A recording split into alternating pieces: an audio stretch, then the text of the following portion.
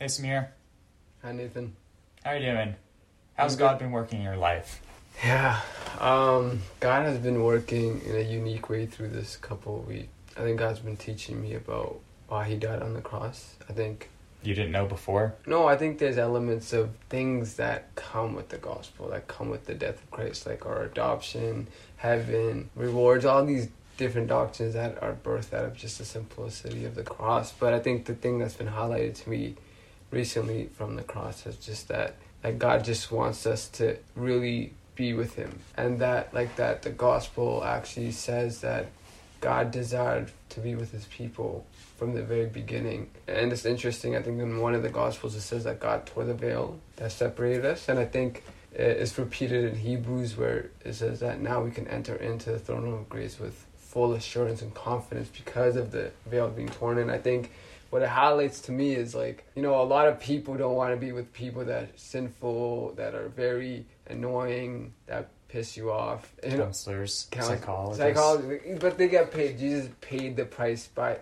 dying on the cross to be with us. Psychologists, we paid them to be with us. But at least Christ, though, suffered to be with us. And I think that even shows how great His love is. So I think that has really been on my heart lately, and it's been really inspiring me to just spend time with God from a place not of legalism, but from a place of understanding. Wow, God likes my presence. He likes to be with me, and I think that's been a life changer. And you didn't know that before? You just thought He tolerated you or something? I think in the past, it's not that I thought God was tolerating me, but I didn't. It's just when you come to pray, you just think God's on a throne and He hears you. He hears your prayers. He hears what you're asking. He hears your worship. But He's not making eye contact with you. It's like He's not making eye contact with you, and it's not like you praying to God doesn't really mean that other person wants to be with you. I'm having a conversation with you. You're having a conversation with me. But I can't assume you actually want to be here. That is true. You know what I mean? For all we know, I'm just here to fulfill a weekly obligation. Exactly. And I totally ignore you. Throughout the week. Yeah, throughout the week. No. So I know it sounds very simplistic and super we've heard it a million times, but that's just what's been highlighted to me. Sometimes I'm very forgetful, and sometimes God has to remind me the simple foundations of the faith. But what about you, Nathan? What's been happening in your week? I was talking with my sister about this a couple days ago. She mentioned to me that we're not necessarily meant to go out into the world and meet everyone on the street and say, hey, you need Jesus because otherwise you're going to hell. The point of the Great Commission was to go out into the world and to make disciples of people. And that's a far longer and harder process than simply going up to a person and sharing the gospel with them. But it's also a more, I guess you could say, a fruitful process. You're taking the time to get to know them, and you're encouraging them, and you're supporting them, and you're showcasing that unconditional love in their life that they need. And that's something that I'm hoping to do with this podcast and whoever happens to be listening to this. But I also think that I need to do more of that in my life. I started thinking about the different churches that I've been to, whether or not they were showcasing that kind of love and acceptance. And I kind of wanted to get your take on what do you think makes for an accepting church? And how have you experienced it yourself? Yeah, currently I go to a church called Hybrid, and I think it's been a very accepting church. It has open arms. It really welcomes anyone from any walk of life to come in and to hear the gospel and to respond to it. So I think I've just grown up in a church that is very hospitable, that's very kind, that even if you're struggling, even when you have bad days, even when you're not a Christian yet, they still show you love, and they still are there to reflect the nature of Christ. So I'm thankful that I grew up in a church that has displayed those characteristics. And that's the only church you've been to? That I've been to many churches. I think to judge a church just by going one time or twice or just meeting 3 or 4 people and they were really rude, that's too quick to make a judgment on the whole church. Because I've been to many churches, but I haven't stayed long enough to make real evaluations about the church as a whole. And I think we have to be careful sometimes when we judge a church, because sometimes there might be 1 or 2 people that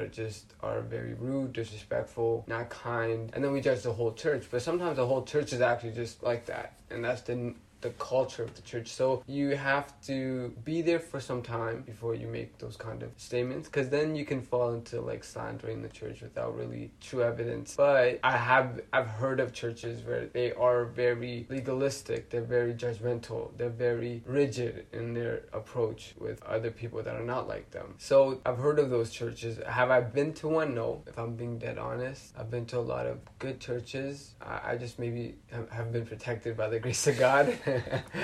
Or maybe it's because we just live in Canada. Maybe we just live in Canada's a very polite, nice society, and it's really hard for us to be disrespectful and rude unless you're driving, but that's another case. But but I think the other issue also is I think the church struggles with how to not be in the world, how to be in the world but not of it. Yeah. And I think the church, because it doesn't know how to navigate that, they can fall on this Pharisee kind of side. They become very Pharisaic in their ways, or they become very like lax and liberal, and I think the church is trying to wrestle how to navigate that. But what's your thoughts on the churches that are accepting or not accepting? I would say, like you, I've heard of a lot of legalistic, controlling, cult-like atmospheres that claim to be churches and turn out to be far from the safe havens that we idealize in our minds. I've never been to one, though. Yeah. But I would say, like, what's been more disconcerting for me, I've been to a lot of nice and wonderful churches where everyone there seems to have a normal existence. They have a happy family. They go to church every Sunday because it's part of their routine, and they come back home to their happy homes and they live their happy lives with their happy families. And happy dogs. And happy dogs. Mm-hmm. And their cats as well. The dogs and the cats get along. Mm-hmm. And they don't even fight with each other. Everything is perfect. Yeah. And, like, that's the way it should be with Christianity. Like, you should be transformed and renewed to the point where everyone looks at your life and thinks to themselves, man, I want to be like that. But at the same time, I think there can be a bit of dissonance where you go to that kind of church and you wonder to yourself, where are all the broken people? Because I know that I'm a broken person. I'm a guy with a lot of issues. Where do I fit in?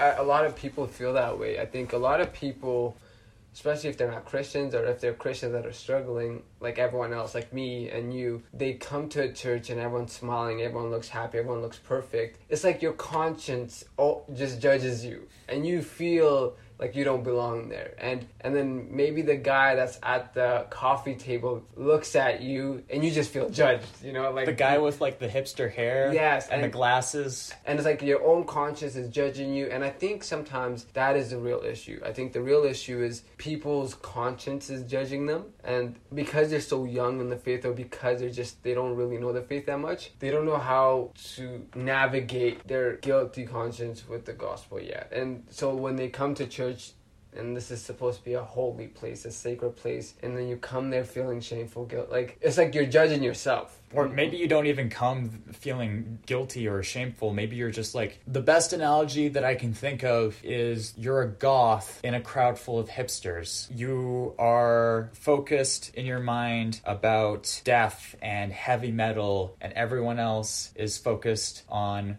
folk music and overpriced coffee. But that's the personality differences. Do you think that affects how people feel when they're at church? Do you think it's not just, you're saying it's not just guilt and sin, it's more like it's like you're looking at the other people in the room and you're thinking to yourself, I know we have something in common, or at least we're supposed to, because everyone else is on fire for Jesus and I'm thinking about being on fire for Jesus. But at the same time, there is enough of a gap where I don't feel like we have anything else in common. But that's why they say, like, Sundays are the most segregated days. The black people go with the black people, the Nigerians go with the Nigerians, the Ethiopians go with the Ethiopians. And even then, it's still tribal because, like, Ethiopia, I think there are, like, 3 specific languages from that country that are... There's actually 80 dialects and 80 tribes. Like, it's divided more than just 3. There's still a lot of tribes and dialects that's within that country. But yeah, I think, like, just being a Christian that loves Jesus sometimes is... It's not enough. like, for an example, me and you, we're very different. We're not the same. No, we're not. We're not the same. You're very different in what you're interested in, what inspires you. You like books, I like movies way more. You like video games, I like cooking. Well, you like it more than me. I like it more than and you. And you're better at it than me. Thank you. You like going to expos and events. I like playing basketball and playing sports. We're so different. And are you saying you like music? Different type of music. What's your favorite genre? I would say I like electronic and country western music the best. Yeah, I like hip hop and rap and R&B and... And are you saying that everything that I like you don't like? It's that I'm not saying everything you like I don't like. It's just that everything I like and what you like are very different. We don't have a lot in common in regards of our interests. Except for Jesus and Lost. Jesus and the Lost and the gospel and theology. So like, my point on that is to say it is enough. Being a Christian is enough to connect us as brothers and sisters. And sometimes you don't need to be the same with everyone to connect with people. I think that's a misconception. What do you think? I think it's interesting that some churches, like, the main topics of conversation are what really reveal your priorities in life. I go to some churches and people are talking about what's the latest meme on social media, or what's the latest Marvel movie like, or just something that happened over the weekend that I never got an opportunity to witness because it never crossed my radar. Other times we're just talking about Jesus. And the more we talk about Jesus, the more we talk about how we love God, the more real it feels. The more you can look back on that conversation and think to yourself, man, what was said back then applies to my life right now. It's not going to age poorly. And I think, like, I don't know if this is necessarily the mark of an accepting church, but it's definitely the mark of a timeless church. Yeah, if we're going back to that, I think the main key is the whole church has to have their eyes on Jesus. I think have you ever played on any sports team? I used to play soccer when I was really young. When I love this thing that Francis Chan said, like, and I related so much. He was talking about the analogy of like a sport team, a basketball sport team. And the whole team's goal is to win a championship. And they will go through trials, they will go through suffering, they will die for the ball, everything so that the whole team can try to win a championship, right? And as they do that, as this whole team's focused on trying to win a championship, one thing you'll start seeing as a result, as a fruit of that, is this like brotherhood forming, as like they're all like hugging each other, laughing with one another. You see this fellowship and unity within the team. And yes, there's fights sometimes like that, but when they get refocused to like, we're here on this team to try to win a championship, you see that it kind of dies down. I think in the church, we can lose focus of the goal. We can lose focus of the championship. Well, isn't the point of playing basketball just to have fun? No, it's to win. Are you sure it's not to have fun? No, it's to win. You're trying to... No one wants to be on the basketball team. If you want to be on the basketball team just to win, go play community basketball. But no one's playing community basketball because they want to play club. Club leads to championship. So my point is to say, in the church, we lose sight of the championship. We lose sight of the vision, which is to fix our eyes on Jesus and what he's done for us. And when we have our eyes on Jesus and the cross, as a whole church, you can't be judgmental because Christ died for your sins, you know? So he died for the person that you're going to judge. But at the same time, you're not going to tolerate sin in the church because you know that Jesus died on the cross for sin and he suffered. So it's like you won't be judgmental or very like liberal in how you handle and talk with people and relate with people within the church. So it's like if I was I am a leader in the church, but like my goal would be to get everyone's eyes on the cross as often as they eat and drink, as often as they think and pray, to just always remind them of the cross, because the cross united us. And make sure they keep eye contact with God. Yes, that's the goal. And then that's how you bring unity in the church. So if I might ask, have you seen what it looks like when a church doesn't keep their eyes on the cross? Yeah, you start devouring one another. You start picking at people's faults. And where have you seen that? Where have I seen that? That's a good question. So I have said openly that I haven't been to a lot of like legalistic religious churches, but I've seen it in families. You know, families are like the church too. You know, they're like a mini church. They're like a mini church. And when you realize that family's like centered on the cross, that the whole family's fixing their eyes on Jesus, there's like fellowship, there's peace, there's joy in that family. But when the whole family forgets the cross at times, or they don't do devotions together, they don't encourage one another for good works, like when they don't have their eyes on the cross, essentially, you see brothers and sisters fight, you see husbands and wives fight, you see less patience for one another, you see all these little like things that frustrate them. And so if the family is the mini church, the church at whole is many families, you know? Yeah. So, like, it starts at your home. So I've seen it in homes. I've seen it in Christian homes, Christian families where they forgot the cross, or they took for granted the cross and what the cross means in that home and how foundational it is for that family. So I've seen it in families where there's division because they're forgetting to fix their eyes, mainly. What about you? Where have you seen it? I would say I've seen it in two different settings. I used to go to a queer-focused church. The homosexual church? Yeah, homosexual, LGBT. So just clarify for them that you don't really support or encourage anyone to go there, but... Okay, yes. I don't support the LGBT community. I do love and care about a number of LGBT people, both Christian and non-Christian. This church that I'm speaking about in particular, last I checked, I wouldn't recommend going to it, not just because it's LGBT focused, but also because the theology of that church is kind of crap. But when it comes to that church, I wouldn't say their eyes were focused on Jesus as much as it was focused on the greater struggles of the LGBT community and what needed to be done in order to rectify those struggles. And I would say that it didn't result in division as much as it resulted in compliance. Being willing to live one's life to a certain standard of goodness and then not going any further. Wanting to bring justice for the poor, that was definitely a value for the church. Wanting to bring justice to the LGBT community, definitely a value. Wanting to love the poor, love the homosexuals, love the immigrants and the downtrodden. All of those were values of the church. Loving someone who belonged to the United Conservative Party, out of the question. Loving someone who was spiteful towards you and who was telling you that you were going to hell, out of the question. These people who are going to this church, I believe they are good people. I believe they have good intentions. But at the same time, there's not that quality about them where you look at their lives and you think to yourself that God has transformed them to the point where their mindsets have transcended the world. And that's kind of sad. And on the other hand, I would refer to the homeless ministry that I got kicked out of, where I felt like there were people there who loved God, loved Jesus, loved being able to go out on the streets and help homeless people. But when it came to making certain judgment calls, they weren't necessarily going to God for help on what to do next. They were more or less making instinctual decisions. And to be fair, I was doing the same thing. I'm just as guilty as the rest of them. Yeah,